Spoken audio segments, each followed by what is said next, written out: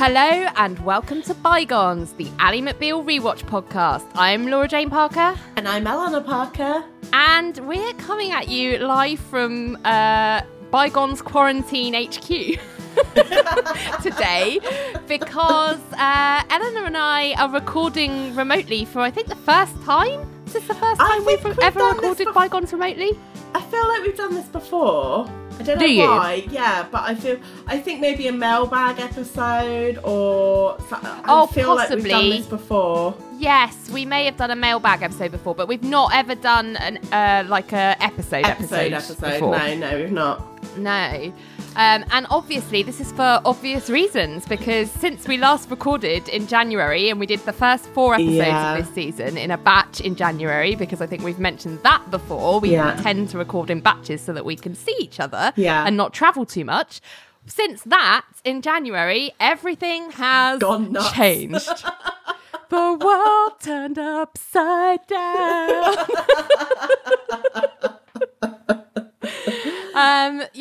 So we can't see each other. Eleanor is, how many miles away is Brighton from where I live? I don't know. Too many. Yeah. We can't, though we are loud, we cannot hear each other from that distance. We've tried. We've given it a good go and it's just not tenable.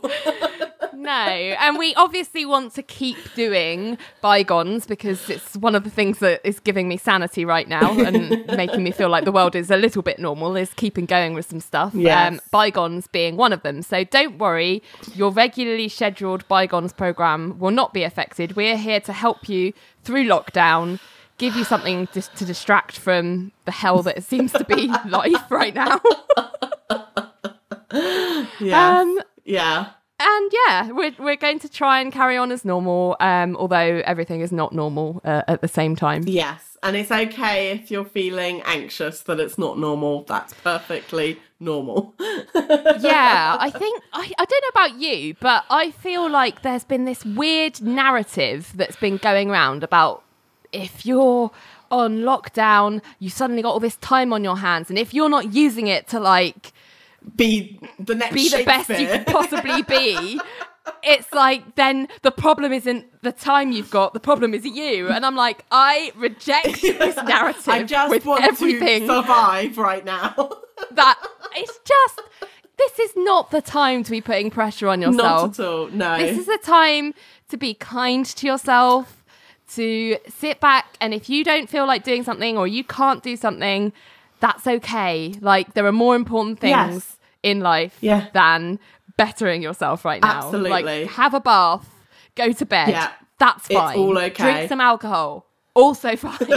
Like, don't put too much pressure on yourself. It's okay. Just get through the day. That is all you need to do. Absolutely. No shame. So that's my PSA for the episode. I'm sure there'll be more that crop up as we talk about it. Yes. But yes. Yes. So, how are you doing, Eleanor? Okay, like my anxiety, as I've already told you, like off air, is it has I was coping okay with my anxiety for like quite a while, and then the global pandemic happened and my anxiety was like, like, so I've had a spike in anxiety that's been difficult to manage, but I feel like I'm getting a grip on it now. I think it's just taking every day at a time, one day at a time. Yes. You know? Absolutely. I mean, I haven't ever experienced anxiety to the same level as you, but I have also felt really anxious I think this week. It's completely normal. Even some signs of very mild depression, I would say, about 3 weeks ago when this all first happened. Yeah. I just had a day where I was like, I can't get out of bed. I feel like shit, like the whole world is ending. And I just think we should acknowledge that this is all perfectly normal to feel like that. Yeah. Because the world is shit. Well, nobody's had to cope with this before. But the world has been turned upside down. Like, it is not. No one's had to do this before. Like, it's Yeah. And I think a lot of people are grieving. Yeah. That's how I would call it. It's almost like a grief of what you had planned, what you wanted to be doing, your old life, the way things were, the stuff that used to make you feel secure, that would always be there, and they're not there anymore. Well, the things you took for granted, you know, like, of course, you're going to mourn that. Yeah, there was this sense of safety that you always felt you had, and now, you know, some of that is, you know, it's been shown how fragile that sense of safety is. Like, it can be taken away from us, like, very quickly. And that is deeply unnerving. So being anxious is a perfectly normal reaction to have to that. So don't feel guilty. Don't feel ashamed if you feel that way and you're not coping well. Like, it's okay. Be kind to yourself. And I would say, if you are struggling, feel free to, and it makes you feel better, feel free to reach out to us on any of our social media platforms, just a little message, and I'm sure we'll reply and say hello, because, you know, nobody needs to be alone going through this shit. No. There's lots of people out there to talk to, us included. Yes.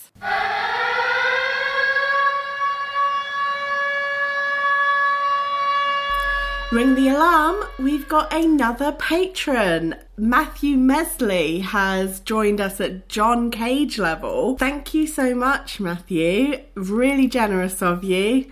Let's get back to the show. So, anyway, without this becoming a pandemic podcast, what's going on, Eleanor? Okay, so get us into back to business. Today we are talking about episode 5 of season 3. Troubled Water. Well, how apt. Yeah, absolutely. So we can be your bridge over troubled water.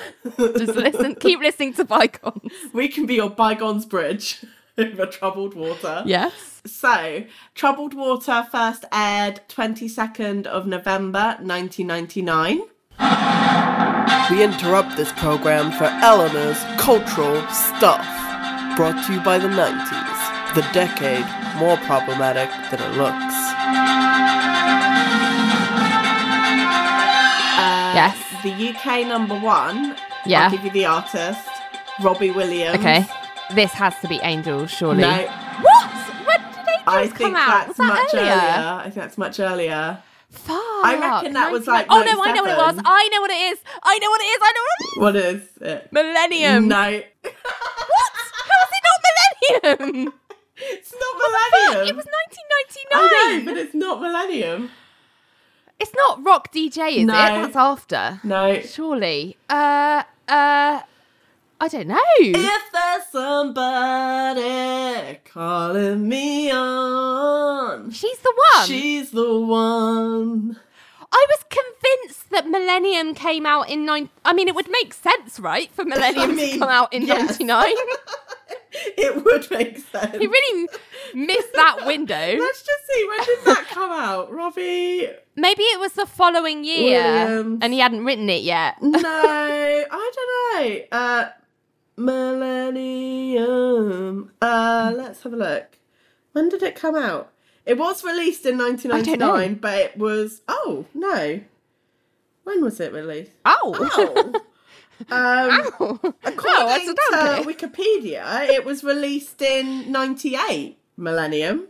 Robbie, you really shot your load early there. You should have kept that back until 99. What were you thinking? Yeah. Okay, well, fine. We had She's the One. That's the one with the video where he's in the... He's on a motorbike. It's like cowboy style. No, that's Feel. Oh, no. That's Feel. Yeah. This is the ice skating video. Yes, ice skating, yeah. Yes, I remember. Yeah, it's a good film. It's a good song. I like it. Yeah, no, I love She's the One. I love it. It's a great song. Yeah.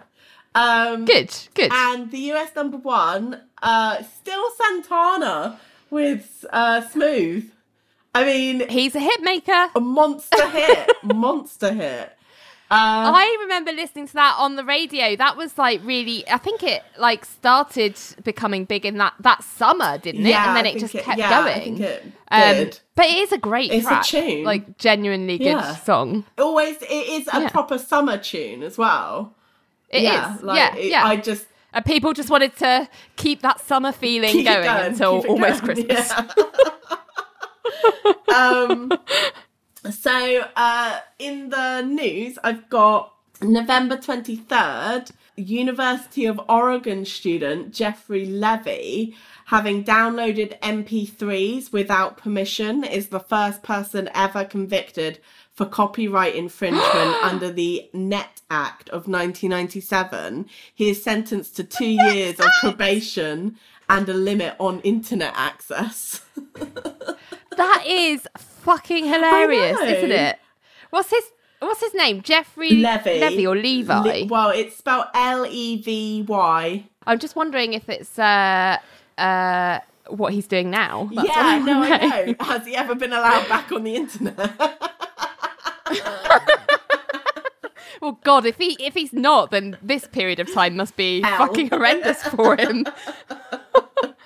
I've tried looking up there's lots of other Jeffrey Levis or Levies who are not the same guy person. Right.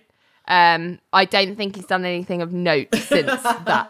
But poor guy. Talk about being made a scapegoat. I know.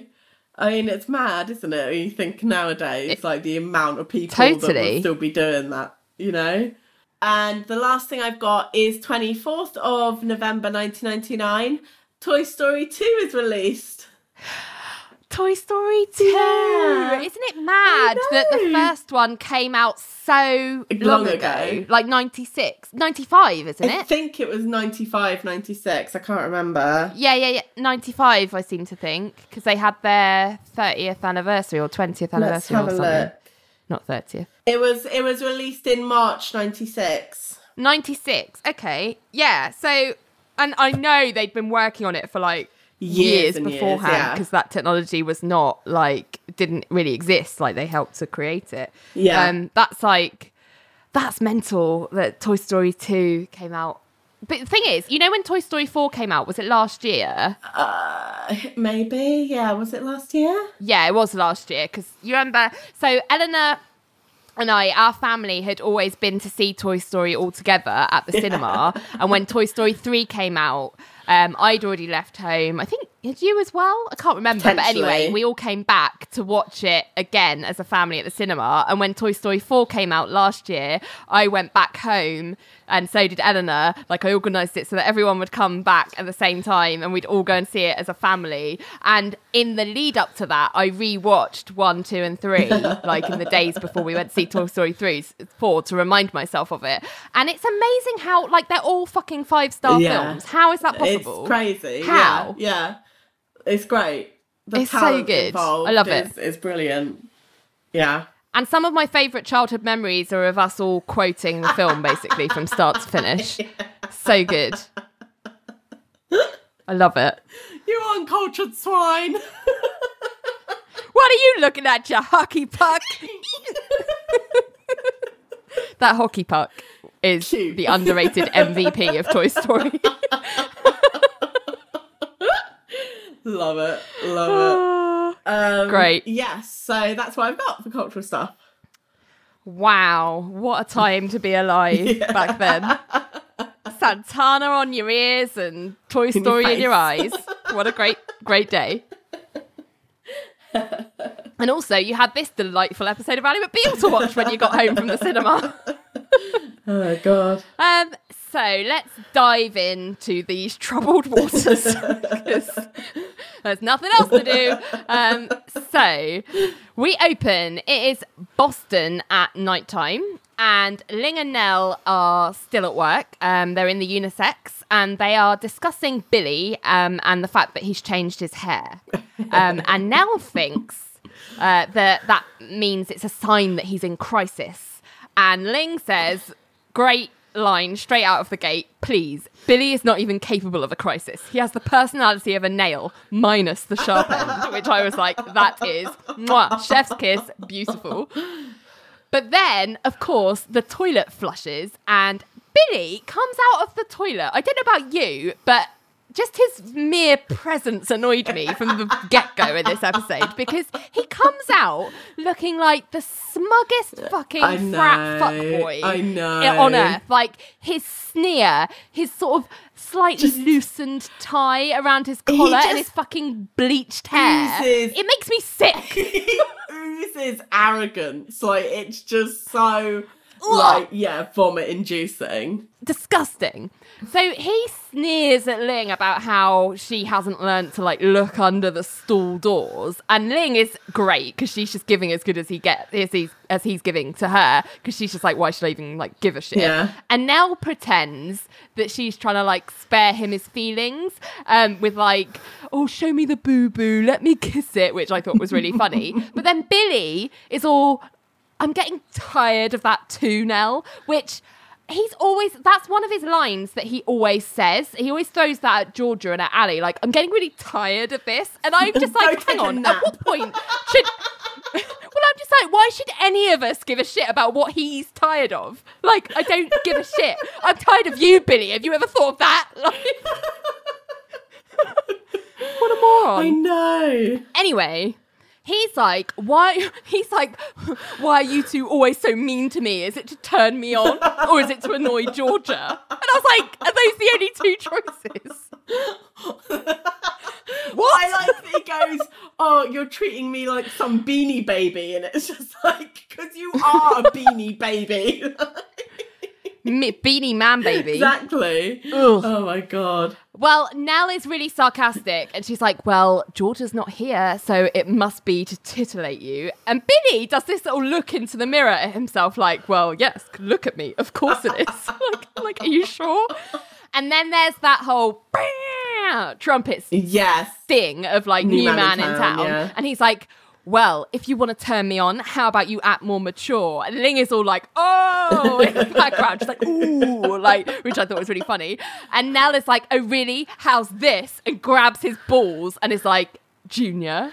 And then New Man in Town kind of distorts over the soundtrack as Billy limps out and Ling and Nell laugh after him. Yes. Great depiction of Billy getting owned by Nell and Ling there. Yeah, however, I think I'm going to throw in my... Objection! Oh, okay. So... what's your objection? I don't like that Nell just grabbed his crotch. That's not okay. Also, don't grab Billy's crotch. You don't know where it's been. Like, I enjoy watching them, like, because I think they were, like, proper owning him, like we've said before, like... With words. Like, Georgia has done it with her words, Renee has done it with her words, and they are just as good as running rings around him with their words as anyone else. You don't need to get physically or sexually aggressive to, like, underline your point. Like, you undercut it. I agree. I actually think their words are more powerful. Yeah. And when they do that physical, they take it into the physical. I feel like that just undermines all of the good work they were doing with the words, which is it. And David E. Kelley always makes it go there for the physical comedy. And I'm just like, could you not? Because the verbal comedy is better. Yeah, like, stop I like it. them. I like him being cut down to size with their words. Like, Yeah. They are treating him like the man baby that he is. They don't need to then, like, sexually assault him. You know what I mean? I agree. I totally agree. Yeah, there we go. Yeah. Meanwhile, Georgia is at her special bar with her special friend George talking about Billy. Special friend. And if we remember, she met George last episode in a bar because she's trying to escape her horrible home life, and they've just started chatting. So she likes George. He's an older guy. He listens to her. They seem to have, like, similar woes that they're helping each other through. It's good for Georgia to have someone to lean on, and the fact that he's easy on the eye, as far as she's concerned, is not a bad thing either. Yeah. But she's talking about Billy, and she's saying that she doesn't think he's having an affair, but she thinks that he probably wants to. And then George is all like, "Do you?" waggles eyebrows, and they kind of laugh that off. But then we learn that Georgia hasn't explicitly told Billy that she's going out to the bar. She's just said to him that she needs space. But part of her kind of wants him to catch her at it. And then Georgia realises that she doesn't really know anything about George's situation. So she asks him about it. And George is just like, oh, well, my wife just thinks I'm working late. Talking of which, it is late. I need to go. And Georgia is all kind of like, oh, yeah, okay, see you tomorrow. And George is like, no, I can't. It's Thanksgiving. And Georgia is really shocked because she's completely forgotten that it's Thanksgiving that week. But instead, they kind of agree that they'll see each other on Friday instead. And they hold hands. And George goes to kind of kiss the side of her forehead as he's getting up to leave. And she doesn't really let go of his hand. And then she's like, oh, yeah, I guess you'll probably need your hand. And then George says, well, if he caught you kissing another man, he'd probably be jealous. And Georgia is like, well, okay then. And then they have this little kiss. You say so. And I don't know about you, but for me, I was a bit like, whoa, this is a line that Georgia never probably expected before. That she would cross. Yeah. Well, she's never crossed it before, but I also don't think she ever thought that she would. No. I think she always thought that she would break it off with Billy first before she ever did anything with anyone else, if they were going to break up. So for me, I was quite shocked, actually, given everything that we've learned about Georgia so far, that she would do this before breaking it off with Billy. And I think she's probably quite shocked at herself for the same reason. Yes, yeah. So it just felt like a massive deal to me watching that. Yes, I agree. And after that, we go straight into titles, because I think the audience is meant to be like, whoa. Georgia has kissed another man. So after titles, it's still nighttime, and Vonda is singing New Man in Town at the bar. So obviously Billy slips her the memo that that's his new theme song, and he's playing at all times. Whenever I'm in the room. And Billy... yeah, if you could, just, you know. And while she's singing it, Billy is doing the most ridiculous like, dancing with Elaine. It's meant to be, like, dirty dancing, but it's like not. Dad dirty dancing. Like, it's really, like, cartoon-like and, like, awkward. Swayze, but he's dirty yeah, he's dirty dancing with Elaine. Yeah. As Georgia comes in and sits with everyone, asking if they know where she can get a turkey, because obviously she's just realised it's Thanksgiving. Yeah. And I have a question. She's obviously just come straight from her drink with George, right? Yeah. Because she's in the same outfit. Nick and Nella in the same outfit that they were wearing in the unisex. And I'm a bit like, hang on, George was saying it was really late. Like, how late do these guys stay at the bar? Well, maybe it was really late. Late for him because he's an older man. maybe. He's like, oh, I guess it was 8 o'clock, I should go. Well, I guess it's also the day before Thanksgiving and everyone has Thanksgiving off. So I suppose people are a bit like, woo, party. Yeah. So it's a later one than a normal work day. Yeah. But anyway, so she's just like, I need a turkey, guys. Anyone got any ideas? And Ling says, well, you already have one, and points at Billy, which I thought was really funny. She's really with the Billy zings today, and I am here for it. I'm not going to lie. Absolutely. Ali is like, well, how come you don't already have a turkey? And Richard is shocked that Georgia, as a wife, has forgotten Thanksgiving because he says, it's only the biggest cooking day of the year. How often does a woman really get to shine outside the bedroom? And it's like... oh, my God. Sure, Richard. Sure. Yeah, I mean, even John has to take a moment at that point. Let's just throw in a poop there, because, ugh. Poop. But Georgia's like, no, I'm serious, and she really needs to know where to get one because it's Bleachhead's favourite holiday, which I think is a great name for Billy right now. And that's when Ali offers for her and Billy to come to hers because she's kind of having a little party anyway. Her parents, Elaine, Nell, John and Renee have been invited. And, obviously Renee lives there, but Renee's also invited Whipper. And I was like, yay, fun! A party episode! I've completely forgot that this was a party episode. Great. Yes. And then John points out the elephant at the table, which is Richard and Ling looking really glum because clearly they're the only ones that haven't been invited. And so Ali begrudgingly asks them what they're doing and ends up inviting them too. And then they look really happy again, like, especially because they clarify that they don't have to bring anything. And they're like, great, we'll be there. Oh, dear. So funny. So the next morning, Ali is setting up a lovely, decorative, gourd-laden tablescape. And as someone who is very into tablescapes, I would like to say to Ali, I appreciate you.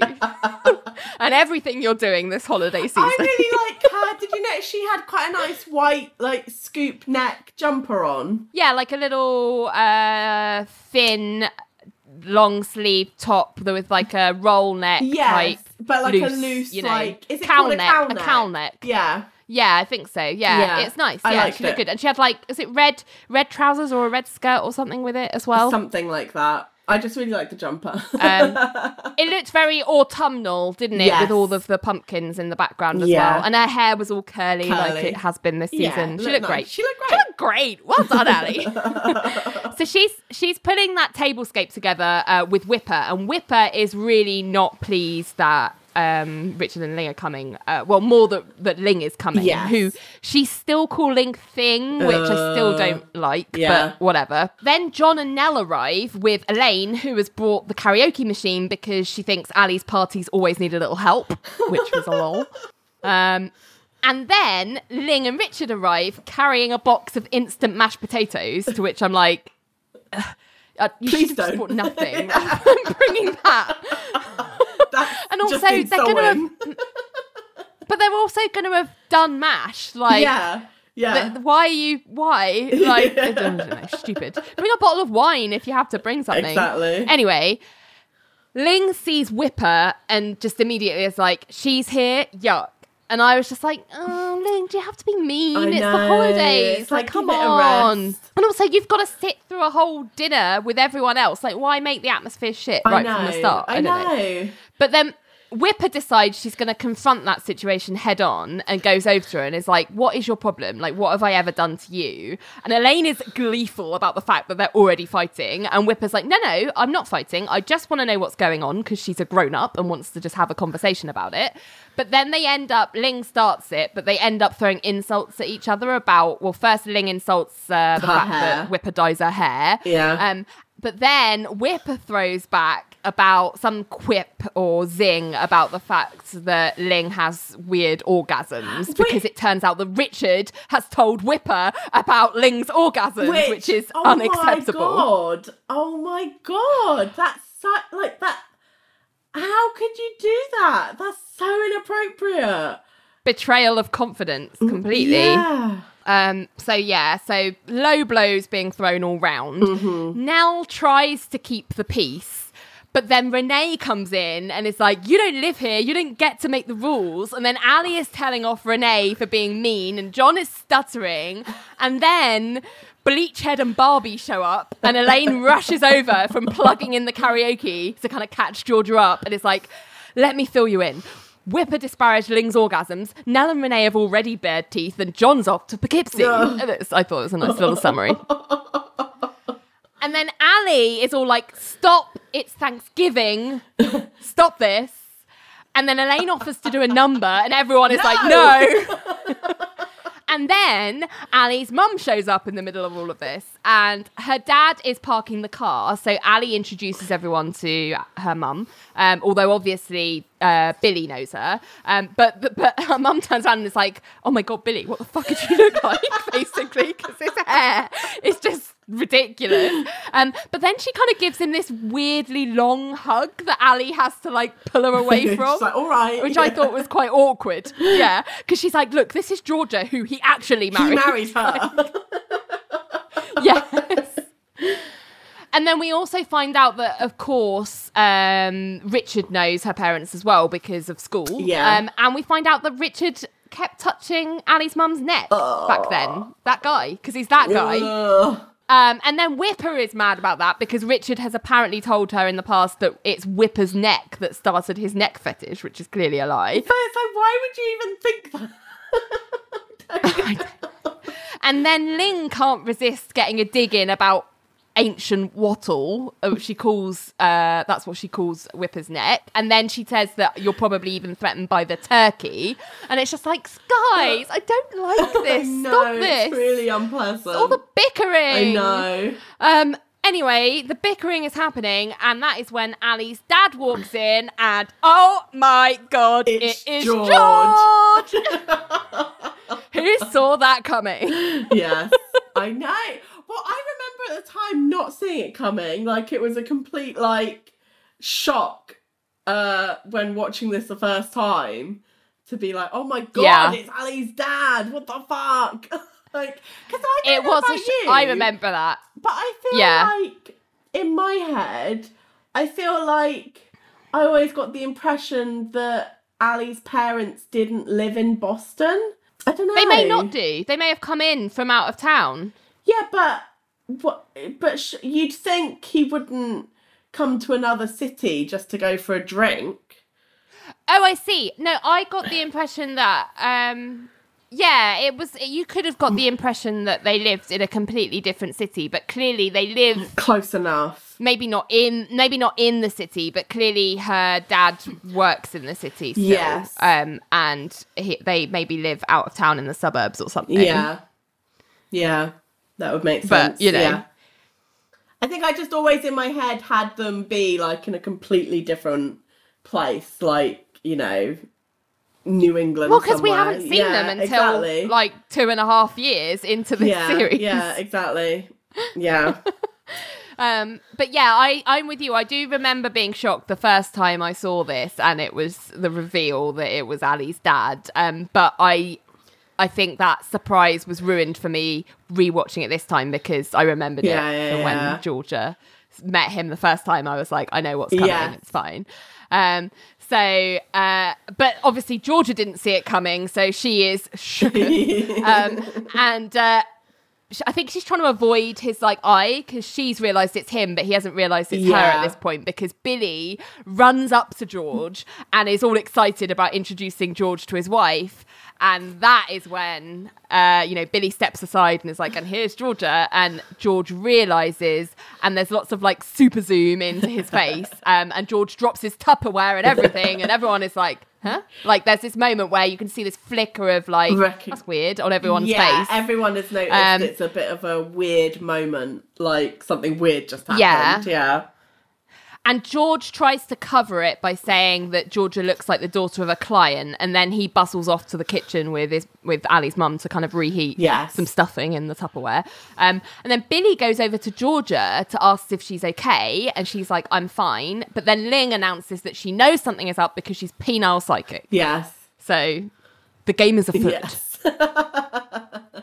It's just a matter of time now. And they will all come out. Ticking time bomb. Yes. So then it's a bit later, and Elaine and Billy are full karaoke mode, singing Swinging on a Star by Bing Crosby, which Mum used to sing that to us. Do you not remember? Yes, I do. I always like that song. It's like a lullaby. Yeah. Do you like to swing on a star? Carry moonbeams home in a jar. Oh, so good.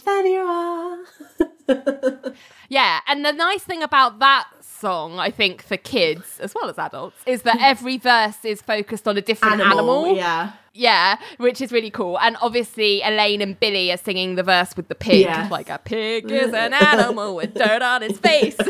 Shoes are a terrible disgrace. I love it. It's so good. A great song. And everyone is sat on the sofas, watching the karaoke, and kind of oblivious that George and Georgia keep looking at each other like they're really worried or angry or whatever, something's wrong between them. Billy's having the time of his life, but Georgia eventually is like, I've had enough, I can't do this. And she goes into Ali's bedroom, and George has noticed. So he asks Ali where the bathroom is, and she's like, oh, you can use the one in my room. So he goes in there, and then Ali stares after him suspiciously, because I think she knew that Georgia had gone in there first. Yeah. And it's a bit like, something's up. Yeah. So George goes into Ali's room and Georgia is there really pissed off. And I think the line that sums it up for me is where she goes, every man I kiss turns out to be from her past. Which I thought was really Georgia. Poor Georgia. I'm just like, Georgia, I feel sorry for catch you. a break. Like, what? You can't just, I know, you can't just kiss one man, damn it. Oh, God. I know. But George is like, calm down. It was just a kiss. Like, we can put it behind us. But Georgia is really, like, too busy, like, making her molehill into a mountain to listen. But then George puts his hands on her shoulders in a really, like, calming way. Like, this is not a big deal. Just breathe. We just sat next to each other a few times at a bar. We did kiss. But, you know, we can get past that. And before they can get much further, Ali has come in and overheard the we kissed part. And Georgia is like, ah! And Georgia's like, well, we didn't know. And Ali is like, well done for getting back at me. And I'm like, how is this about you, Ali? It's always like, they just said they didn't know. They just said that they didn't know that you had anything to do with this situation. That, like, immediately, within 20 seconds, Ali's turned this about Georgia getting back at her. I'm like, no, this is not about you. For once in your life, stop. But then Ali's really rude and asks Georgia to, like, just get out so she can talk to her dad. So Georgia leaves and Ali wants to know if this is, like, a regular thing. Like, does George just cheat on her mum all the time? And George is, he starts off kind of evasive, which I feel like if you've just been caught cheating, you probably don't want to start with that. Because he's just like, I don't owe you an answer because you're not a daughter living in my home anymore. And Ali is like, well, what do you mean I'm not your daughter? Is that what you're saying? I'm not your daughter. And that's not what he said. Like, the key bit of that sentence was not living at home, not a daughter. Like, he didn't say that she wasn't a daughter. But I don't think that that's an argument anyway, like, in terms of being like... Oh, for sure. But it was weird that she picked up on the wrong emphasis on that sentence at all in the first place. But anyway, George is like, he kind of shouts over her to get out what he's trying to say. He says that when she was growing up, he was completely faithful. But 3 years ago, he had this 6-month affair. And Ali's like, well, how is that less of a betrayal to mum just because I'm not at home anymore? And George is like, no, it's less of a betrayal to you. And Ali's like, what the fuck? Like, no, it isn't. And she's really railing at him. And that's when Ali's mum comes in and she's kind of overheard the conversation. And George is like, oh, great. Does anyone else need to hear? And then we get Elaine's head round the door like, well, I didn't quite get it. And then she gets pushed out and then goes, oh, we can catch up later. But then her mum is like, no, let's get everyone up to speed now. And she just walks out and just goes, Billy, your wife apparently kissed my husband in a bar last night. That's what all the yelling is all about. Oh, and the turkey's almost done. And she just walks off to the kitchen after dropping that bombshell. It's so... whoa. I know, I'm just like... Right, okay, so... it's almost like you can kind of see a slight sort of... like, you can kind of see slightly where Ali gets it a little bit, because it's like I get this is tough because you've just learnt that your husband has been kissing another woman, but you've just gone and put a bombshell on another marriage in doing that. Do you know what I mean? Like, it's not just your marriage that is involved here, and you've just, like, dropped this news on them in front of all their friends. You know what I mean? Like, I'm just kind of like, it just felt like quite selfish. It's really strange. And it's a strange reaction as well to just be like, I'm just gonna throw it all out make some drama to this person. Let's make this as dramatic as we can. It's weird. She's not really thinking about anyone else right now. She just wants to hurt her. But she's stormed off into the kitchen. And Ali comes out of the bedroom holding people's coats. Elaine, like, just sort of leans over to Ali and goes, I think it would be a mistake to let your mum cough. And Ali is like, Elaine, get out of my house. And I was a bit like, why single out Elaine? Like, as Elaine then rightly points out, she didn't kiss anyone. Like, she doesn't know. But she's telling everyone to go, isn't she? She's handing... she's like, everybody needs to go. Thanksgiving is over. Everybody can fuck off. And Richard is like, okay, but can we take the turkey? And Ali's like, take whatever, like, fuck off. Yeah. So Richard and Ling just like gather up, grab the turkey and leave. Like they're like, oh, who are the people in Les Mis who are, you know, like the pub, the innkeeper and his wife that are like just really like selfish and grabby. Yeah. Like that's who they reminded me of. Like, yeah, let's take all the food and leave and loot and get out of there. Like it was really funny. So they grab the turkey and they leave. And then Ali walks over to Billy, like, well, who'd have thunk it? Your wife, my dad. And then John tries to comfort her, but Ali's like, no, you need to go. Whipper suggests Renee come with her to kind of get food and give Ali some time alone. And Ali's like, that's a really good idea. Then Ali's mum says she wants to go too, but Ali says, no, you have to stay. Like me, you and Dad are staying. And Richard and Ling basically have cleared out the whole entire place of food. Like they can barely carry what they've got in their arms. But they also manage to act affronted that they're being asked to leave because Ling is like, invite people over. And then Richard gets Whipper to like pick up a bottle of wine and stuff and like, I just... and Whipper's like... all right, fine. But she takes it. Anyway, they all end up leaving, thank God, eventually. And then George comes out of the bedroom as Ali is pouring wine, because Richard and Ling clearly didn't take all of it. And she just looks like there's no words. There's just really silent as George walks up to her, and she's just looking really hurt and upset and angry at him all at once. And her mum, Jeannie, who we find out her name a bit later, is just like manically clearing up the kitchen. And George goes to say to Jeannie and explain that there was no affair. He was just at a bar, like he doesn't expect her to understand. But Jeannie is having none of it in the kitchen. She just says, no, you don't want me to understand, because then if I did understand, you wouldn't be able to complain about it and get sympathy from young blondes in bars.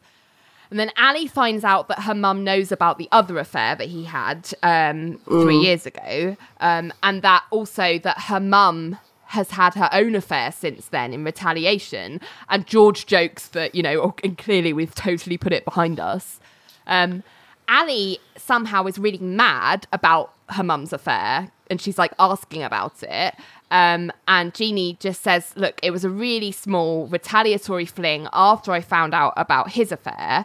Then George and Jeannie start bickering over it. And Ali is like, well, maybe I don't need to hear about it, but they keep going. And then her mum goes, it was just a penis. Like, it was just a man attached to a penis. George was emotionally involved with his affair, which is why his was worse. And this is too much for Ali, who starts singing the alphabet, which really annoys her mum, who is like, look, stop singing the alphabet. You were the one who wanted to talk, and it's about time that you heard the reality of life and not hang on to your Romeo and Juliet fantasy because you're almost 30 years old, for God's sake.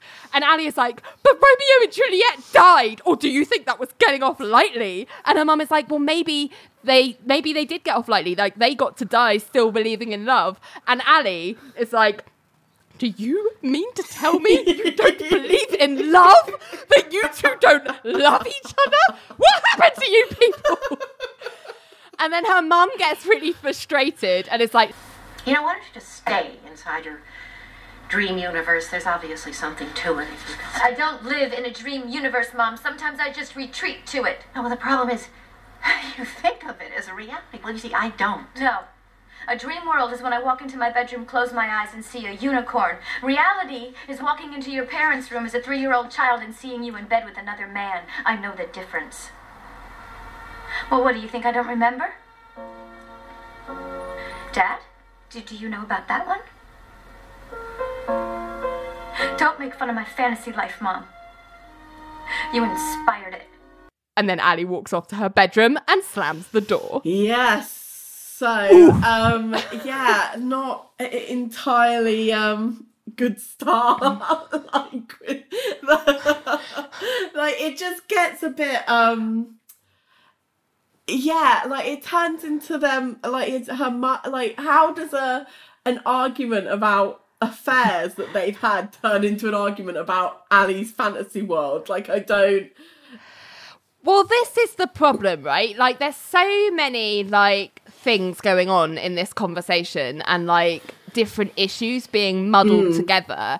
And at its core, I think the problem is that Ali has kind of adopted the marital issues that her parents are clearly having as her problem to solve. And what she needs to realise is that actually this is nothing to do with her, and it is not her problem to solve in the slightest. But I think if you feel like... I think there's, there's an instinct sometimes to want to be like, well, if I could just be their referee, then they can talk through this and they'll be able to solve it. But it's like, that's not actually appropriate. Like, that's not actually your role as a child, and no one should be making you feel like it is. And even as an adult child. Yeah, absolutely. Like, because there are things that, you're not going to understand, you're not going to want to hear. Like, so you are not the person to be doing this. Like, they But I feel like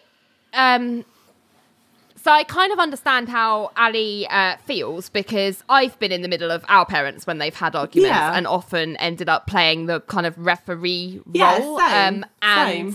That is a difficult thing to do. And you can only really do it if you're, impartial, like if you don't give a shit about the outcome. So if it's a stupid argument about like who moved the butter or something stupid like that, that's easy to do because you're like, I don't care who wins this, like fine. But if it's a more in-depth argument about their relationship, like you can't be that person in the middle, and it's unfair to kind of try and take that role, but also for parents to put that role on you. However much they may not mean to, like sometimes parents do it without even realising. Yes.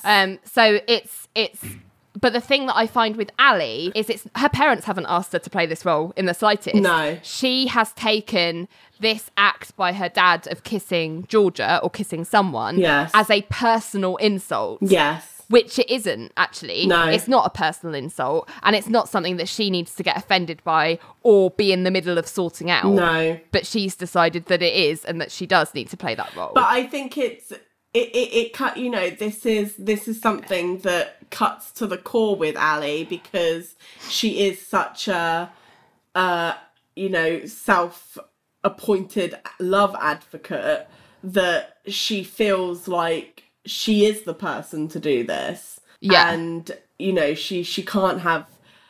Yeah, like she would... I do think she would feel like partly responsible if her parents split up and she hadn't tried to do this effectively. It's also interesting if you think about it in the context of what we found out at the very end of last season when she was having her breakdown about part of the reason that her fantasies started, and she alludes to that in this conversation as well, is because of this incident that happened when she was 3 and saw her mum with another man. And that was when she started pretending and making love into this this big fantasy world. Yeah. So it's just quite interesting that if you have that as the context and of her psychological state from such an early age, that actually her dad now smashing that into smithereens. So it's not just her mum, it's also her dad that have not respected the kind of the relationship and the love that she believed that they supposedly were meant to have. And also then she's taken that as a thing on that she needs to, because it props up so much of her psychological well-being. She's like, well, I need to fix this, otherwise what the fuck am I? Yeah, completely. And also from that conversation last season, she also said her mum doesn't love her dad. She made that assertion that they were, that it, but basically kind of making the case that it's her mum's fault. Her mum doesn't love her dad. Making it sound like her dad loves her mum. He's the one. He's the innocent party. And now suddenly she finds out that her dad is not the innocent good guy that she thought he was. Yeah. It's interesting. Let's keep going through the episode because Yeah. we find out some more stuff about their kind of relationship and the backdrop to that could inform this further. But yeah, it's really interesting to kind of pick it apart. Yes. Be like, oh, that's why Ali is the way she is. Yes. So next, after that kind of bombshell, we have a sepia-toned flashback of Ali as a kid and her dad are playing a duet and singing at a piano, and it's Lyda Rose, a song from The Music Man, and it fades, this flashback kind of fades into the present day Ali sitting in her room just staring at herself in the mirror at her dresser. And her mum comes in to talk to her and kind of explain about what she saw when she was 3. But Ali is super cold with her. And her mum says really sadly, and this sort of broke my heart a little bit, she was just like, I'd really like the chance to talk to you. And Ali is just like, well, too bad, you had your chance 26 years ago. And I was a bit like, really? When you were 3? Like, you expected your mum to tell you about her having an affair when you were 3 years old? Yeah. Like that would be appropriate. like an unrealistic standard to hold her mum to. Yeah. I feel like that's a stupid thing to say. I agree. And her mum just goes on to explain how lonely she was because her dad was working all the time. Like, she never saw her dad. And Ali's like, well, yeah, sure, fine. That's your excuse. Fine, got it. And then her mum is like, look, I've literally never asked you for help ever. And I'm asking now because your dad has just asked for a divorce. Yeah. Cut to... everyone else has gathered at Richard's apartment, and Elaine is singing Grace before they tuck into Ali's food, because of course she is. Ling is being mean, just like talking over Elaine and insulting Whipper, such that by the time Elaine is finished, Whipper has thrown her napkin onto the table and is like, I'm not doing this. And she gets up and she just goes, I need to speak to Richard. I need to speak to you, Richard. And John is just like, probably I identify most with John in this scene because he's just like, I just want to eat. He just goes, can we just eat, damn it? Yeah. So I'm like, yes, John, I wish we could. But Whipper just goes, we need to talk, and Richard's alarm system goes off as Ling starts happily like helping herself to food. Back at Ali's, her mum and dad are talking to Ali. And her dad is really mad because it is one thing to drift apart over time in his mind, but this revelation is different because it's an affair that happened at the beginning of their relationship. And he's seeing this distinction between his affair, which was after the kids were grown and gone, and that's somehow different to having an affair whilst they were still a family unit at a home. Sure. And Ali is like, look, I don't understand how this is so different. Like, it was 26 years ago. Like, we don't even know. And then she just turns to her mum. She goes, was it an attached penis? Or was it the other thing? And her mum looks really guilty and just admits that it wasn't. It was a man that she did fall in love with. But she ended up breaking it off because she had children. And I was a bit like, children, eh? Dead sister watch? Well, this is the thing. This is my note, is that they keep talking like Ali has other siblings who are alive, because they talk about, he says, the kids being grown and gone. Like, so it's like, so does she have other siblings that she just never talks about? And where in this timeline did this poor sister die? Yes. If she even existed. Yes. If she even existed. Can you imagine if this is all true, though, and the dead sister was a thing? Yeah. Like, where that happened? Like, after the affair, before the affair, during the affair? Like, Jesus. You know. Well, Ali was 3 when her mum had the affair, and I get the feeling Ali was slightly older when her sister died. So I feel like we need all the, like, math timelines around us, like let's get them like stuff on a notice board, string. We need to like figure it all out. Let's do that. So but she says that she broke it off because she had children, and George is bitter, and he's just like, well, you're free to go now because the kids are all grown up and gone. And Ali is like, why do you keep saying that? Like, we're still your kids. And George says, no, but you stop being our responsibility. And Ali stands up and is like, no, we don't. And then she says something very telling, because she says, you have a responsibility to be married happy ever after as long as I am alive. And I was like, what? They absolutely do not have that responsibility. And if you think that they do, then you're the one that needs counselling, love. Well, I know she's already going. But like, oh, geez. Yeah. But then Ali comes up with the bright idea for her to call her therapist over for the three of them to kind of talk about it. And I was like, God, Tracy better be charging a premium for an appointment on Thanksgiving. That's all I can say. Oh my God, yeah. Thanksgiving. It's on the actual day.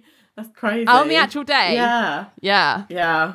Back at Richard's, Whipper and Richard are having a really heated discussion because, lest we forget, last week she let him touch her wattle. So she's like, what the fuck is the deal? And Richard says, look, I like you. I like you as a soulmate, but not for sex. Which is just the most rude thing I have ever heard. But like, I just like, how fucking dare you? But I don't, like, I feel like Whipper is like delusional when it comes to Richard. Like, she's complete, like, she turns around and says, like, you know, you touched my wattle, you told me you missed it, and I let you go to it, and Richard, you're still with her. I don't understand. And it's like, oh, Whipper, like, did you really think I know that because that happened, he was going to call it off with Ling and come running back to you? I know. Like, what is going on in your head? Like, well, she also is incredulous when he says that he values sex over companionship or emotional support. And I'm like, have you met him? Yeah. Because that's all he does is value sex and money. He has not changed since you last dated. Yeah. Like, there has been no change. I don't know why you think that... I don't know why this is a shock to you. I think, as you say, she's a little bit delusional. You know those women who are like, but he's different with me. Yeah. Because he does give her more, emotionally speaking, than he gives anyone else in the entire world. Yeah. But he doesn't actually want to. No. And that's his loss. Yeah. You know, we all know that those relationships where you do open up are more fulfilling. But the fact that I think she thinks because he gives her those almost like crumbs of emotional openness. Yeah, they are love kernels. Because he does that, she's like, oh, well, that's like a foot in the door. And if I could just break him open, if I just spend more time. No. And it's like, but you tried. You were with him for a long time and it didn't happen because he will never change. No. Stop it. Stop. Snap out of it. Like, you deserve better. Yeah. Yeah. Well, I mean, he's like, you know, I work all day and I come home. If I came home to a companion or a soulmate, I'd stay up half the night talking, laughing, sharing intimate little moments, and I'd be too tired for sex. It'd be like the worst thing. And then he says something awful, which is like, he says he thinks companionship dies along with sex. Oh. With most couples, but with Ling, he doesn't even enjoy talking to her now, but the sex is good, so it's the perfect relationship for him. Oh my God. And Whipper, as we've said, just thinks she's seen through to some depths that no one else can see, because she's like, you're not fooling me with these fishisms, you're afraid again, you're an emotional coward. Like, she says you've regressed. Yeah. And it's like... Well, no, he hasn't. Well, he was always there. But she says, you're afraid again, you've regressed to being the same emotional coward you used to be. And it's like, he's always been an emotional coward. Like, that didn't stop. He's not regressed. He's just stayed the same. I know. So she just goes, don't ever come running to me again, which is the right thing to say. Yeah. And she storms out and leaves. Yeah. And then Ling says something mean to her as she storms out, which I didn't really pay attention to because it's mean and I don't like it. She goes, Whipper comes out going, I'm leaving. And Ling goes, was it something I said? Tell me so I can write it down. So mean. I don't like it. Well, you know what? It's one of those things where I'm like, it is mean.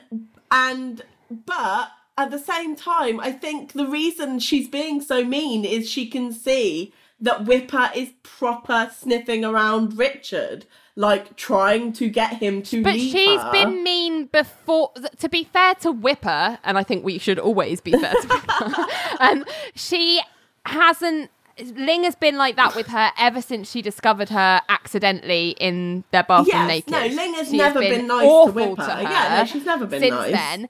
And I don't think Whipper has been sniffing around Richard. I think Richard has been sniffing around Whipper and made Whipper think that he's about to I disagree. go to her. I think she's been sniffing around Richard and Richard has liked the attention. And we'll see. I do think Whipper has been trying to, get Richard back.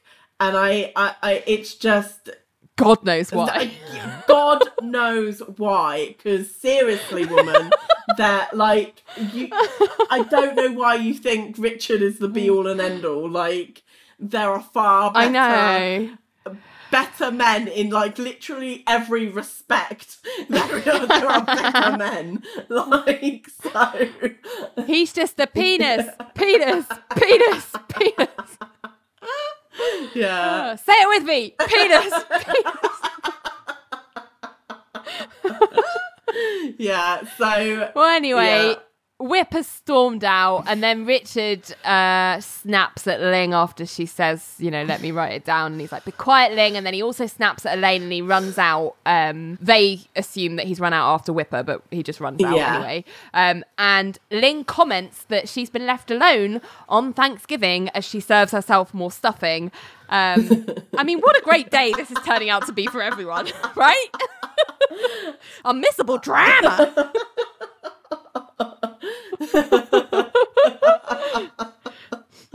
Oh, God. So Ali and her parents have gone to Tracy's office. It's like a bumper family edition therapy session. How much money Ali must be giving Tracy, I swear. But Tracy obviously recaps everything perfectly because she says, I'm so confused, but let me see if I've got it. When you were 3, you woke up in the middle of the night with an earache and then got an eyeful when you went in to see Mommy. Now, sometime later, your daddy had an affair which upset your mommy, who then had a retaliatory fling with a penis connected to a man. After which, your daddy kissed Georgia, wife of Billy, who you kissed last year, and now your daddy wants to divorce Mommy. Am I on track? Very concise. Yes, thank you, Tracy. She also asks if she can call George Daddy, which I was like,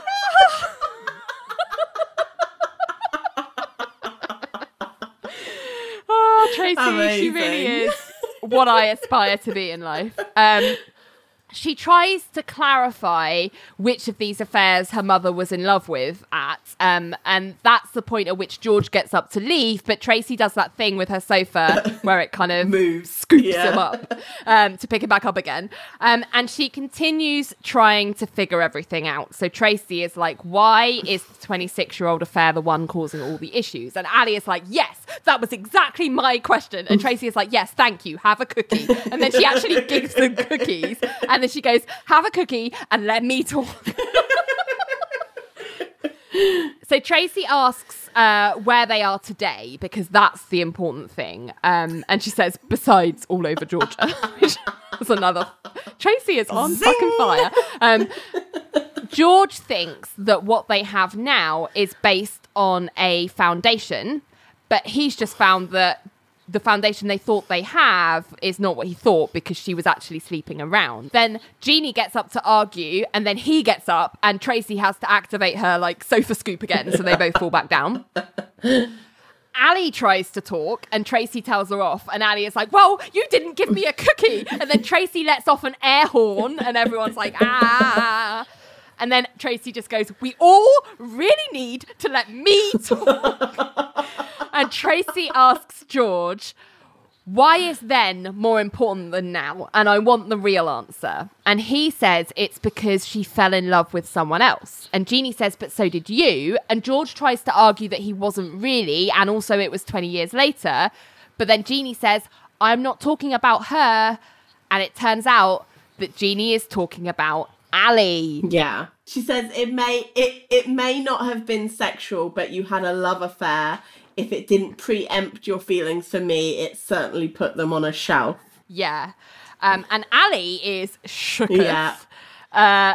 Jeannie says that she lost George, he was gone, and Tracy is just nodding, like, knowingly, like, I knew this all along. Yes. And Jeannie continues, and she just says, and this is heartbreaking, this sort of speech, she just goes, I'm so ashamed to admit this. I would watch the way you'd look at her, the way you'd light up when the two of you hugged. And I so missed the way you once did that with me. And when she moved out of the house, I thought that maybe you and I would regain some of the... Instead, you just died. Inside. Your eyes went dead. Your heart went dead. She was gone. Part of you just died. And I just felt my heart went out to Jeannie at that moment, because I was like, imagine how fucking complex all of those feelings are. Yeah. Because obviously you love your daughter. It's not that you don't love your daughter, and you want your husband to love your daughter, obviously.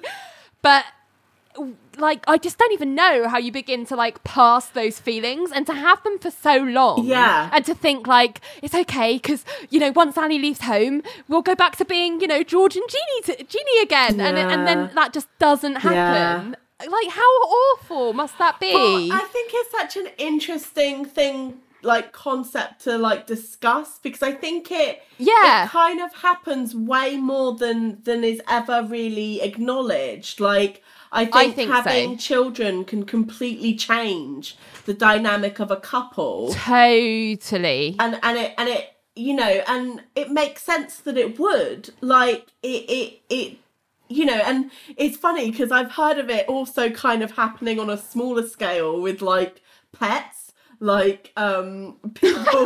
Like, I've known. Are you talking about Russ and Eva? I wasn't thinking of him, but I've known a couple who had a dog, and the dog was originally like the girl's dog, and then she got together with a guy, and her dog started preferring him to her, and it like, oh god, was like, it wasn't the cause of their breakup or anything, but it was just an element of their relationship that was really like she found it really hard to be like, I feel really fucking stupid being jealous of him, of a dog. Getting affection from the dog. I get jealous of the dog getting affection from him. Like, I feel really stupid and petty, but it's really annoying when your pet prefers your partner to you. It is. And I think it's because you don't think about it. I think I guess it wasn't something that was really talked about, and not thinking about your relationship and working on your relationship wasn't as big of a thing in like previous. It's only like, relatively recently that prioritizing, knowing that relationships take work and that you have to work at it, was something that just happened or didn't happen, as opposed to being something you consciously thought about. And I think there's a lot more awareness now, because I guess we all talk about stuff a lot more, that when you have a kid, you need to think about what that will do to your relationship, and if you want to make sure your relationship grows with those changes, you have to put the work in and make sure that you're putting some work into your relationship, as well as building this new relationship with this new human that you're bringing into the world. I think it's very complicated. It also reminds me, like, this what they're talking about in terms of like him loving Ali in a way that sort of it's like his love doesn't get bigger, he doesn't have more love, like he has a finite amount of love and he's pouring it pretty much all into Ali, and I feel like that reminds me, it sounds similar to a concept called emotional incest. Have you ever heard of this? No, but it sounds horrible. Well, it's basically, it's not like romantic incest or like sexual incest or anything like that. It's when a parent looks to their child for the emotional support that would normally be provided by another adult. Spouse. It can be like a form of emotional abuse, though it's that thing. I would imagine it's quite difficult to like diagnose when something like that goes into an abusive place. Yeah, it's very difficult. Because, you know, when does a child fulfilling your emotional needs become abusive? Like, because to a certain extent, having children will fulfill certain emotional needs. Like, yeah, of course. But it's just like where that becomes abusive, I guess, is really like hard to pinpoint. But it just reminds me of that. Like, yeah, it sounds a little bit like he just, his love didn't get bigger, his heart didn't get bigger so that he could love his wife as much as he did before and love a child at the same time. It's so weird because, you know, it's like he's seeing love as you say, this finite resource. It's not like time. No. Do you know what I mean? Like time, you can only spend a certain amount of time doing certain things. So you have to prioritize, like, I'm going to spend time with this now because I want to do this. Love is infinite, or should be infinite in most people. And actually you can love your partner, but also like to the end of the earth and back, but then have a child that you also feel that amount of love for, and it shouldn't diminish the love that you have for that was already there with your partner. And that's interesting. It's weird, but it's weird to think about how much of this was real and how much of it is in Jeannie's head as well and in her perception. Yes. Because George and Ali are both like, what are you talking about? Yeah. And I don't know. I think the truth is probably somewhere in the middle. Like, I think probably he did spend more time caring about Ali and so neglected his relationship with his wife. Yes.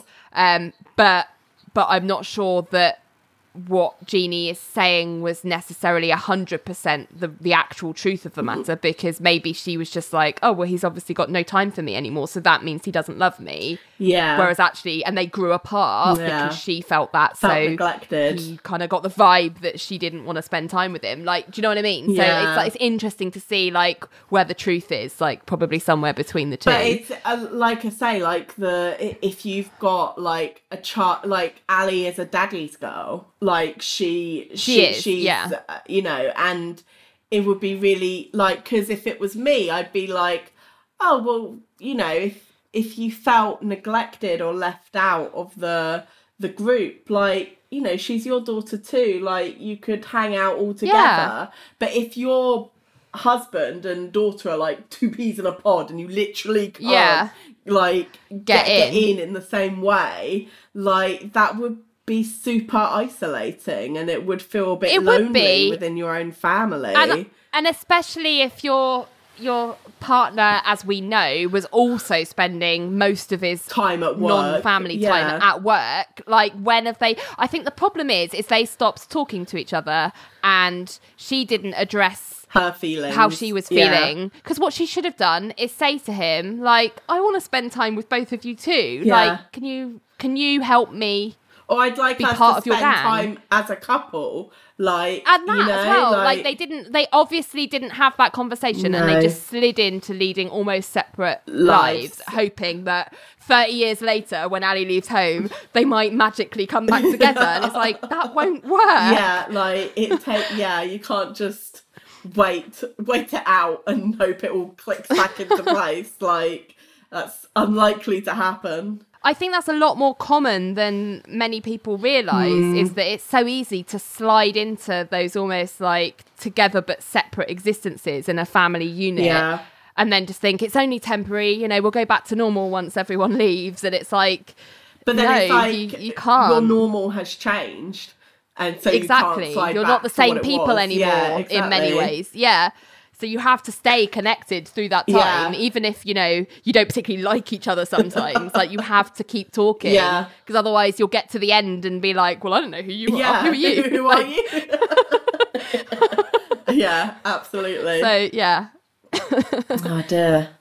So now we get to catch up with Billy and Georgia, who have gone to the office. Yeah, like rather than the privacy of their own home, let's go to the office to discuss our marital woes. That was a really odd choice. Yeah, especially as we know they've got the set of their bedroom, like it exists. Like why couldn't they go there? But anyway. Yeah. Georgia is just sitting on the couch and she's trying to track back when their relationship started its slow death to man babydom. And she kind of wonders aloud whether it started when Ali came to work at Cajun Fish. But then she's kind of realising that actually him kissing Ali last year was more about their relationship than it was about Ali. And she admits that she kissed George because the new Billy makes her want to vomit, which I think he makes all of us want to vomit, so she's not alone. But she was told, and she sort of says, I was told I was a Barbie doll growing up and I have always fought against it. And so new Billy saying that he wants to basically be married to one, I am not that and I will never be that. So you've got an out now. You don't even need to be the bad guy because I kissed someone else. You can leave with a proud strut. And Billy suggests that they take a break. And George is like, no, you need to make a break.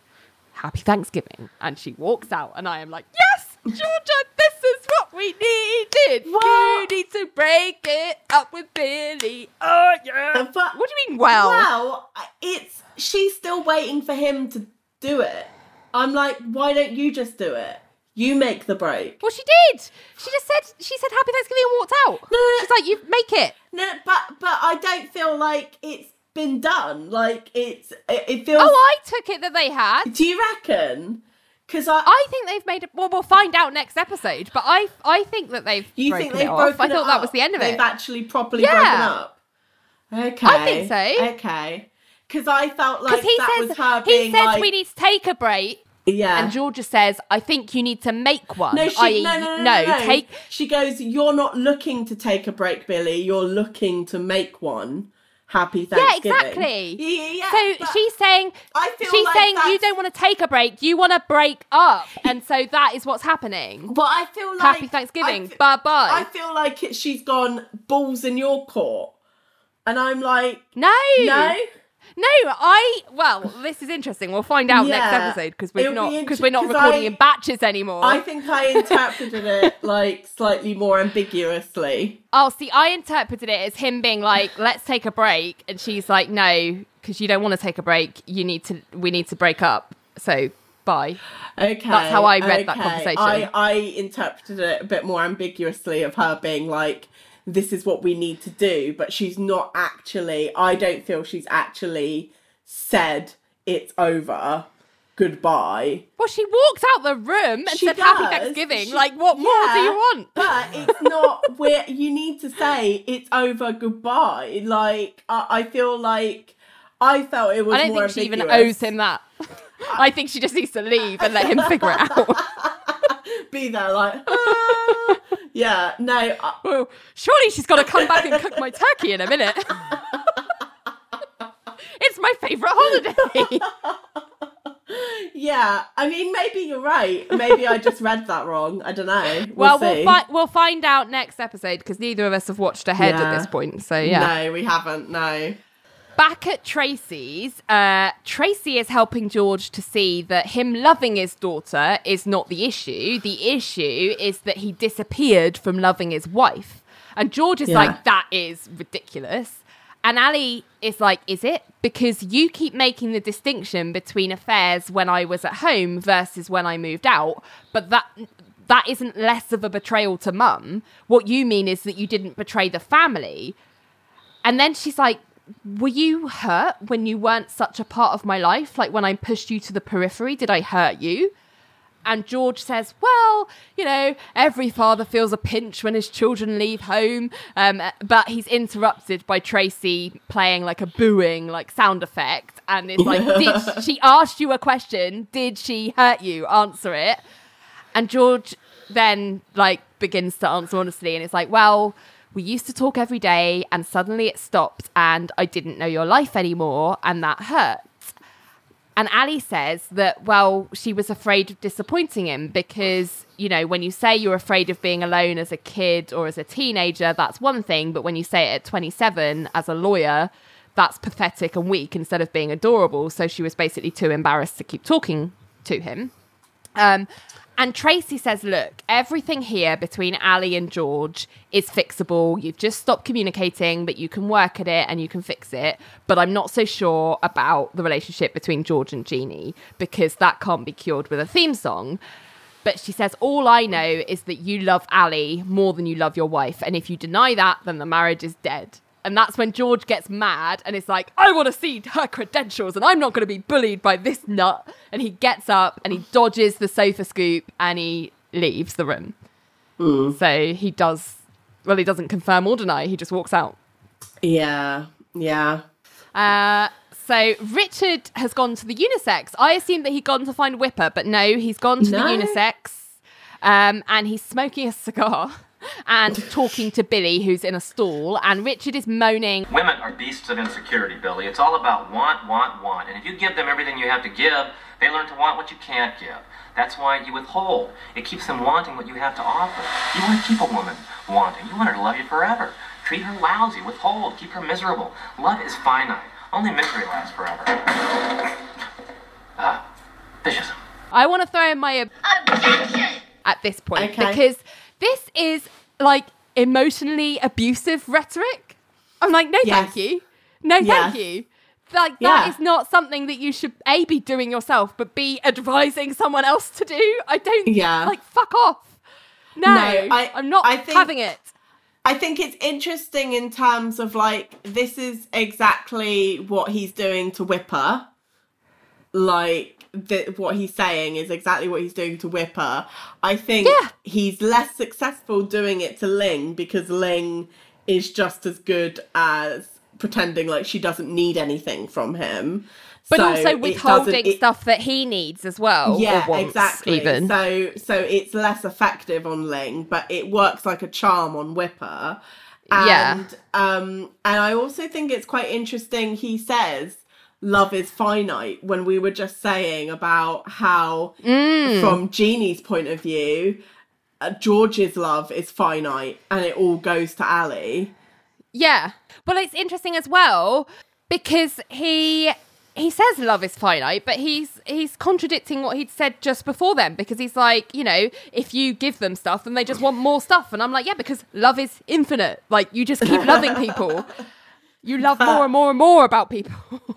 But I think he's not. That's the thing, is I don't think he sees that as love. Like, he's not talking about love. He's talking about demands being put on him, responsibility being put on him, like as part of the love contract. Like, you know, that means you are. Well, because when you love someone and someone loves you, you do take them on as a responsibility. You take on the responsibility of making them feel good, making them feel secure, wanting to spend time with them. Like, yes, they're responsibilities, but you do them out of love, not because you feel they're a responsibility. And he's never had that, really. No. So he's rejecting it. To him, it's like a big long list of chores he has to do and money he has to spend, as opposed to seeing what you mutually gain from that as a relationship. Benefits, Anyway, Billy flushes the toilet and bangs the stall door into Richard's face because that's the least he deserves. Then back at Richard's apartment, Ling kind of drops a turkey bone on her plate and burps, and she just announces that Richard is not coming back and he's left on Thanksgiving of all the days. And John is like, well, you seem to be taking this well. And Ling says, because I'm eating. She was like, well, I'm eating because I need my strength for an emotional crisis. And then she says, well, actually, I'm still confident that he's going to come back. And I need a rest anyway from all the Viagra he's been taking. And I just kept thinking, like, what an awkward day for everyone who isn't part of these. Like, John and Nell and Renee and Elaine must just be like, well, this is great. Like, I wouldn't have stayed. I would have just been like, let's just go off and do our own thing. Completely. Oh, goodness me. It's proper awkward. Georgia comes in because she's looking for Renee to ask if she can have a job. And then she's like, I have my fair share of portable clients in front of John, your boss. Like, what? The balls on Georgia. Balls, I know, right? She does and not. Then Ling, she like does not give a fuck at all. No, like she has not. Her fucks have gone. But this is part of what's adding weight to my Georgia and Billy are definitely broken up now argument, because Georgia's I'm not working with him anymore. I want nothing to do with him. I'm leaving. Yeah. Yeah. But what a way for John to find out, eh? Do you reckon she'd emailed them beforehand and technically like sent the resignation before going in and doing that, and then being like, I've handed in my resignation. If you check your Palm Pilot, you will see it. I don't know. Ling calls out, Georgia, but we miss you, which I thought was really funny. But Renee says that she'll definitely think about it, and then Georgia leaves. So she's clearly not here to hoover up any pie or dessert or leftovers or anything. No, strictly she's got business. other things on her mind. Yep. Yeah. So back at Ali's apartment, they've all come back from therapy, clearly. Ali is sat staring into space at her desk in her bedroom. She has another sepia flashback of walking in on her mum and the affair that she was having at 3 years old. And then she comes back to the present because her mum's knocked on the door just to let her know that her dad went home. And Ali asks if that means that she wants to stay at hers. And Jeannie's like, oh, no, don't be silly. I'll go home. And she's like, it's fine. Like, we'll survive. Like, she's really quite, like, stoic about the entire thing. Yeah. And Ali's like, is that what you would describe your marriage as? It survived. And her mum is like, well, it could be worse. And Ali laughs, and her mum apologises for her having to see what she saw at 3. And Ali says, were you really jealous of me? Because I really don't understand that. And Jeannie says that Ali was magic from the day she was born, but then she tries to explain what she meant by her dad's love for her had died. And Ali is like, well, maybe he struggled to love someone who was jealous of their own daughter, which to me seems fucking rude. So horrible and unfair. Like, really unfair. Such an unfair thing to say. And like I really, say, really mean. I do think it tracks though with Ali in terms of like, Ali is often the first to blame a woman for problems in a romantic relationship. So it totally makes sense that she would still look to place the blame at her mum's feet. It's so interesting because all of that has stemmed from the very beginning of her childhood, her being a daddy's girl, and then also seeing her mum betraying her dad as a small child. She is like, well, the problems in life are all the woman's fault. So that's her go-to assumption from then on. And she still now. Can't. Yeah, and she still can't let go of it, even knowing that, you know, her father was far from perfect husband. Like, but also, like, she understands, like, surely, as an adult, she can understand the context now. Her mum was alone, like, emotionally alone for however many years before that affair happened, because her dad was constantly at work. She had at least Ali, if not other unspecified children around to look after on her own, which is no easy feat. And her husband was not spending any time or attention on her in the slightest. Like, how difficult is that as a human being to go through? No wonder she was seeking solace in someone who paid her that attention and showed her that love. Like, I think as an adult, to not empathize with that or put yourself in those shoes, I think is fucking atrocious. Like, just to not have a little bit of sympathy. But Ali is so black and white with these things. Like, there has to be a good guy and there has to be a bad guy, and she has cast her mum as the bad guy. Yeah. Like, and that's just stuck. You know, that's how she cast her when she was 3, and it's stuck, and she's not, and there's gonna, I think it's not going to change. Yeah. Well, well, her mum replies to that and says, well, it's not that I didn't love you. like, obviously, I'm your mother. Yeah. And Yeah. then she says, do you remember you used to sing that song with your dad? Not Lyda Rose, but Dulcinea, which we all remember from that episode with the lady who was marrying that guy in prison in the previous season. And that song is about loving someone who you've never met. And Jeannie says, well, sometimes she wakes up in the middle of the night and George isn't there, but she goes downstairs and he's at the piano singing that song. And she thinks that George never met the love of his life, even though her and George did. She was like, of course, we did love each other, but I wasn't the love of his life. And Ali's like, did you guys ever have any wonder in your relationship at all? And Jeannie says really sadly, yes, we did. Of course we did. But she grew up and moved away. And I was just like, oh my God, talk about a Band-Aid baby. Jesus Christ. I like, know. This is so sad. Imagine only excitement and magic in your relationship being your child. Like, how sad. But also, I've got to say, this scene I do find slightly, like, eye-rolly, because she does, again, it's the whole I'm a magical unicorn complex. Yeah. Like, it's like, this is where she's got it from. Her parents telling her that she's so magic and wonderful and just so. But it makes so much sense, right? Of course, because like her dad was obviously charmed by her from the day one, and her mum had no choice but to go along with that narrative because it was the only time she got to see her husband light up. So. Yes. Yeah. Like, I'm like, well, of course you've created this monster in Adult Ali. I'm magic. My mum told me so. I see unicorns. Sure, pal. I'm sure you did. Sure, Jan. Oh, it's just like, I feel really sorry. The person I feel the most sorry for in all of this is Jeannie, because she's not getting any sympathy from anyone. Same, I have all the sympathy for her.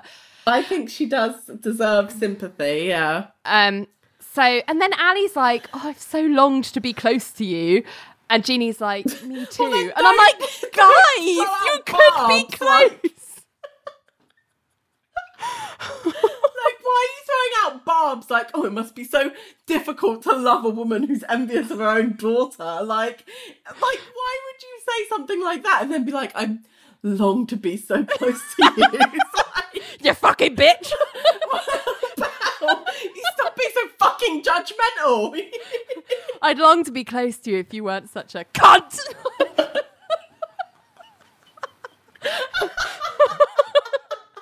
It's a real shame that, you're a hateful human being, because otherwise I'd be really close with you. If you weren't such a heinous bitch, we'd be so close. Like, what the fuck, Ali? Seriously? But then Jeannie gets up and says the most heroic thing that she thinks George has ever done as a father is to raise Ali to believe that her dreams can come true when it never happened for him. And then she says she should go home and make him a sandwich at least. Why is George a hero? What? Because he didn't marry the love of his life, but Ali clearly still believes that she can. I need a hero. I need a hero that can make me believe in love, even though he doesn't have a love that he loves apart from his daughter. I need a hero. Who kisses his daughter's friends in bars? And plays the piano every night, even though he doesn't love anyone. I need a hero. That's what they were singing about. So then Jeannie's like, I need to go and make him a sandwich. Bye. I might see you at Christmas.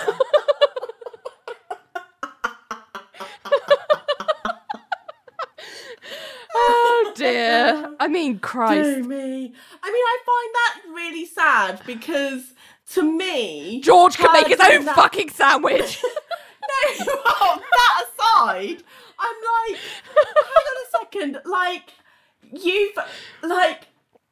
I feel like the only reason she did that whole heroic speech is so that she stays in, like, Ali's good graces.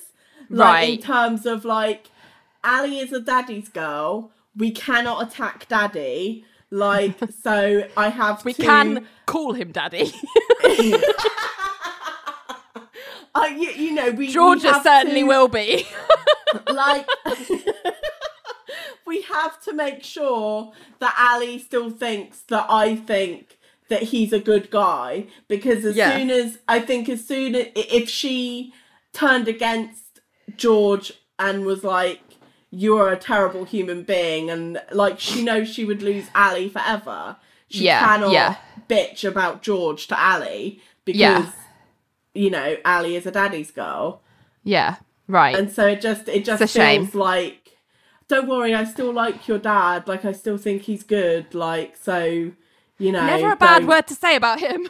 No, exactly. He's a fucking hero.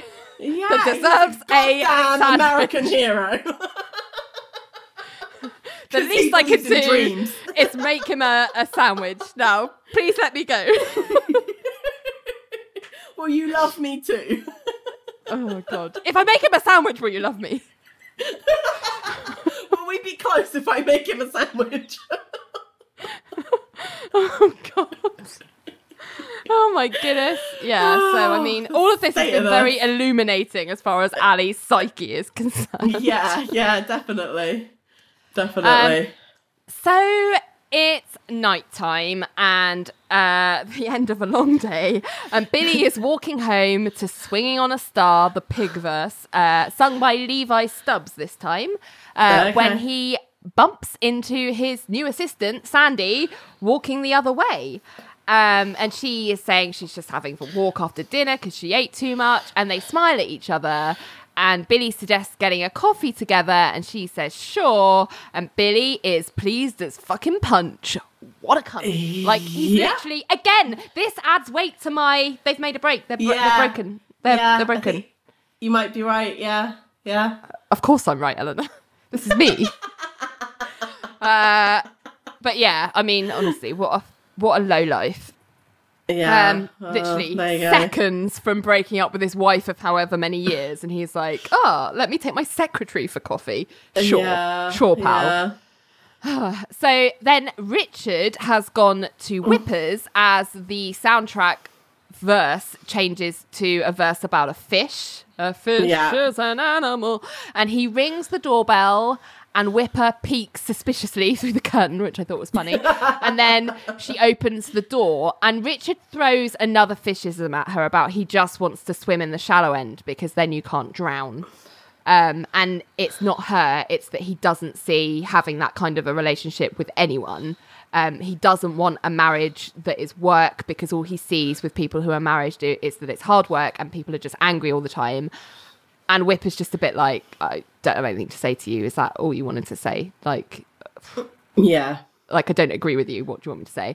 And Richard is like, I guess that's all I came. I mean, maybe, no, I guess. And then Whipper's just like, good night, and closes the door. Bye.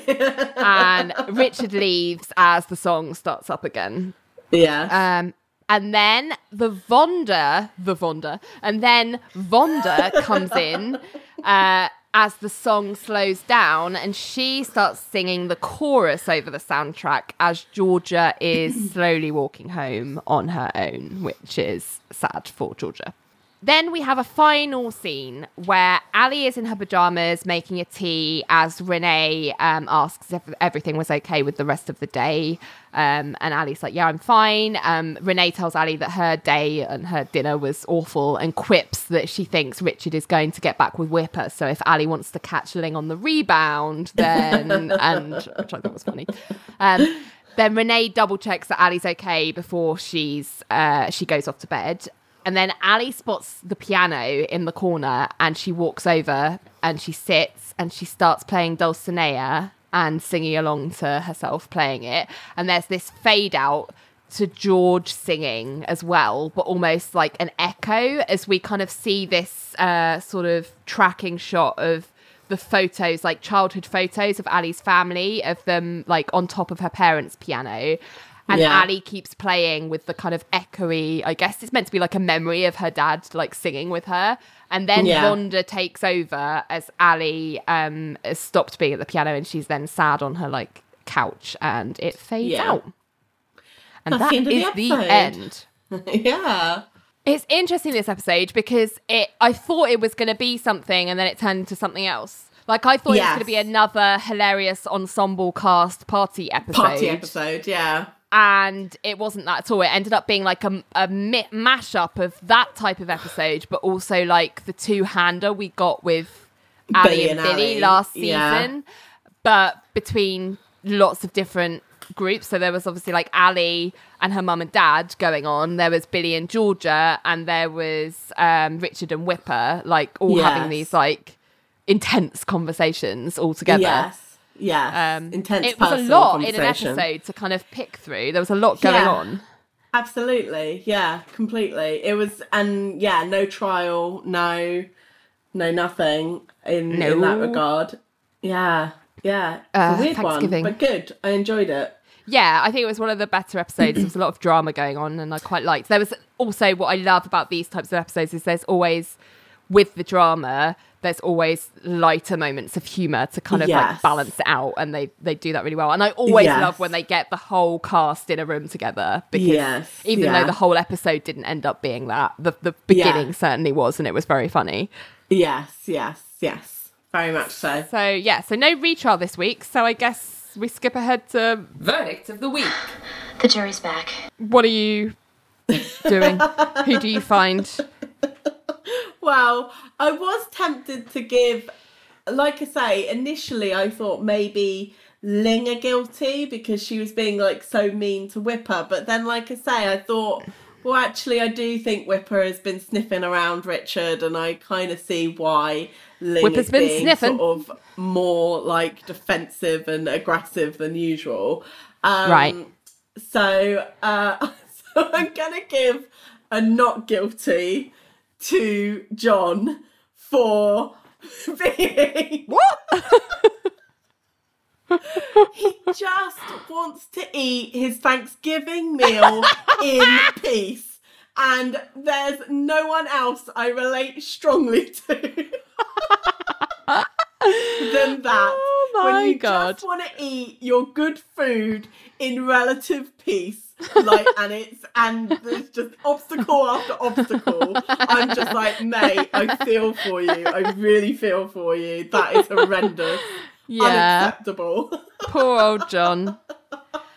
Well, I have given a not guilty to Tracy because A, she managed to kind of really sort everything out.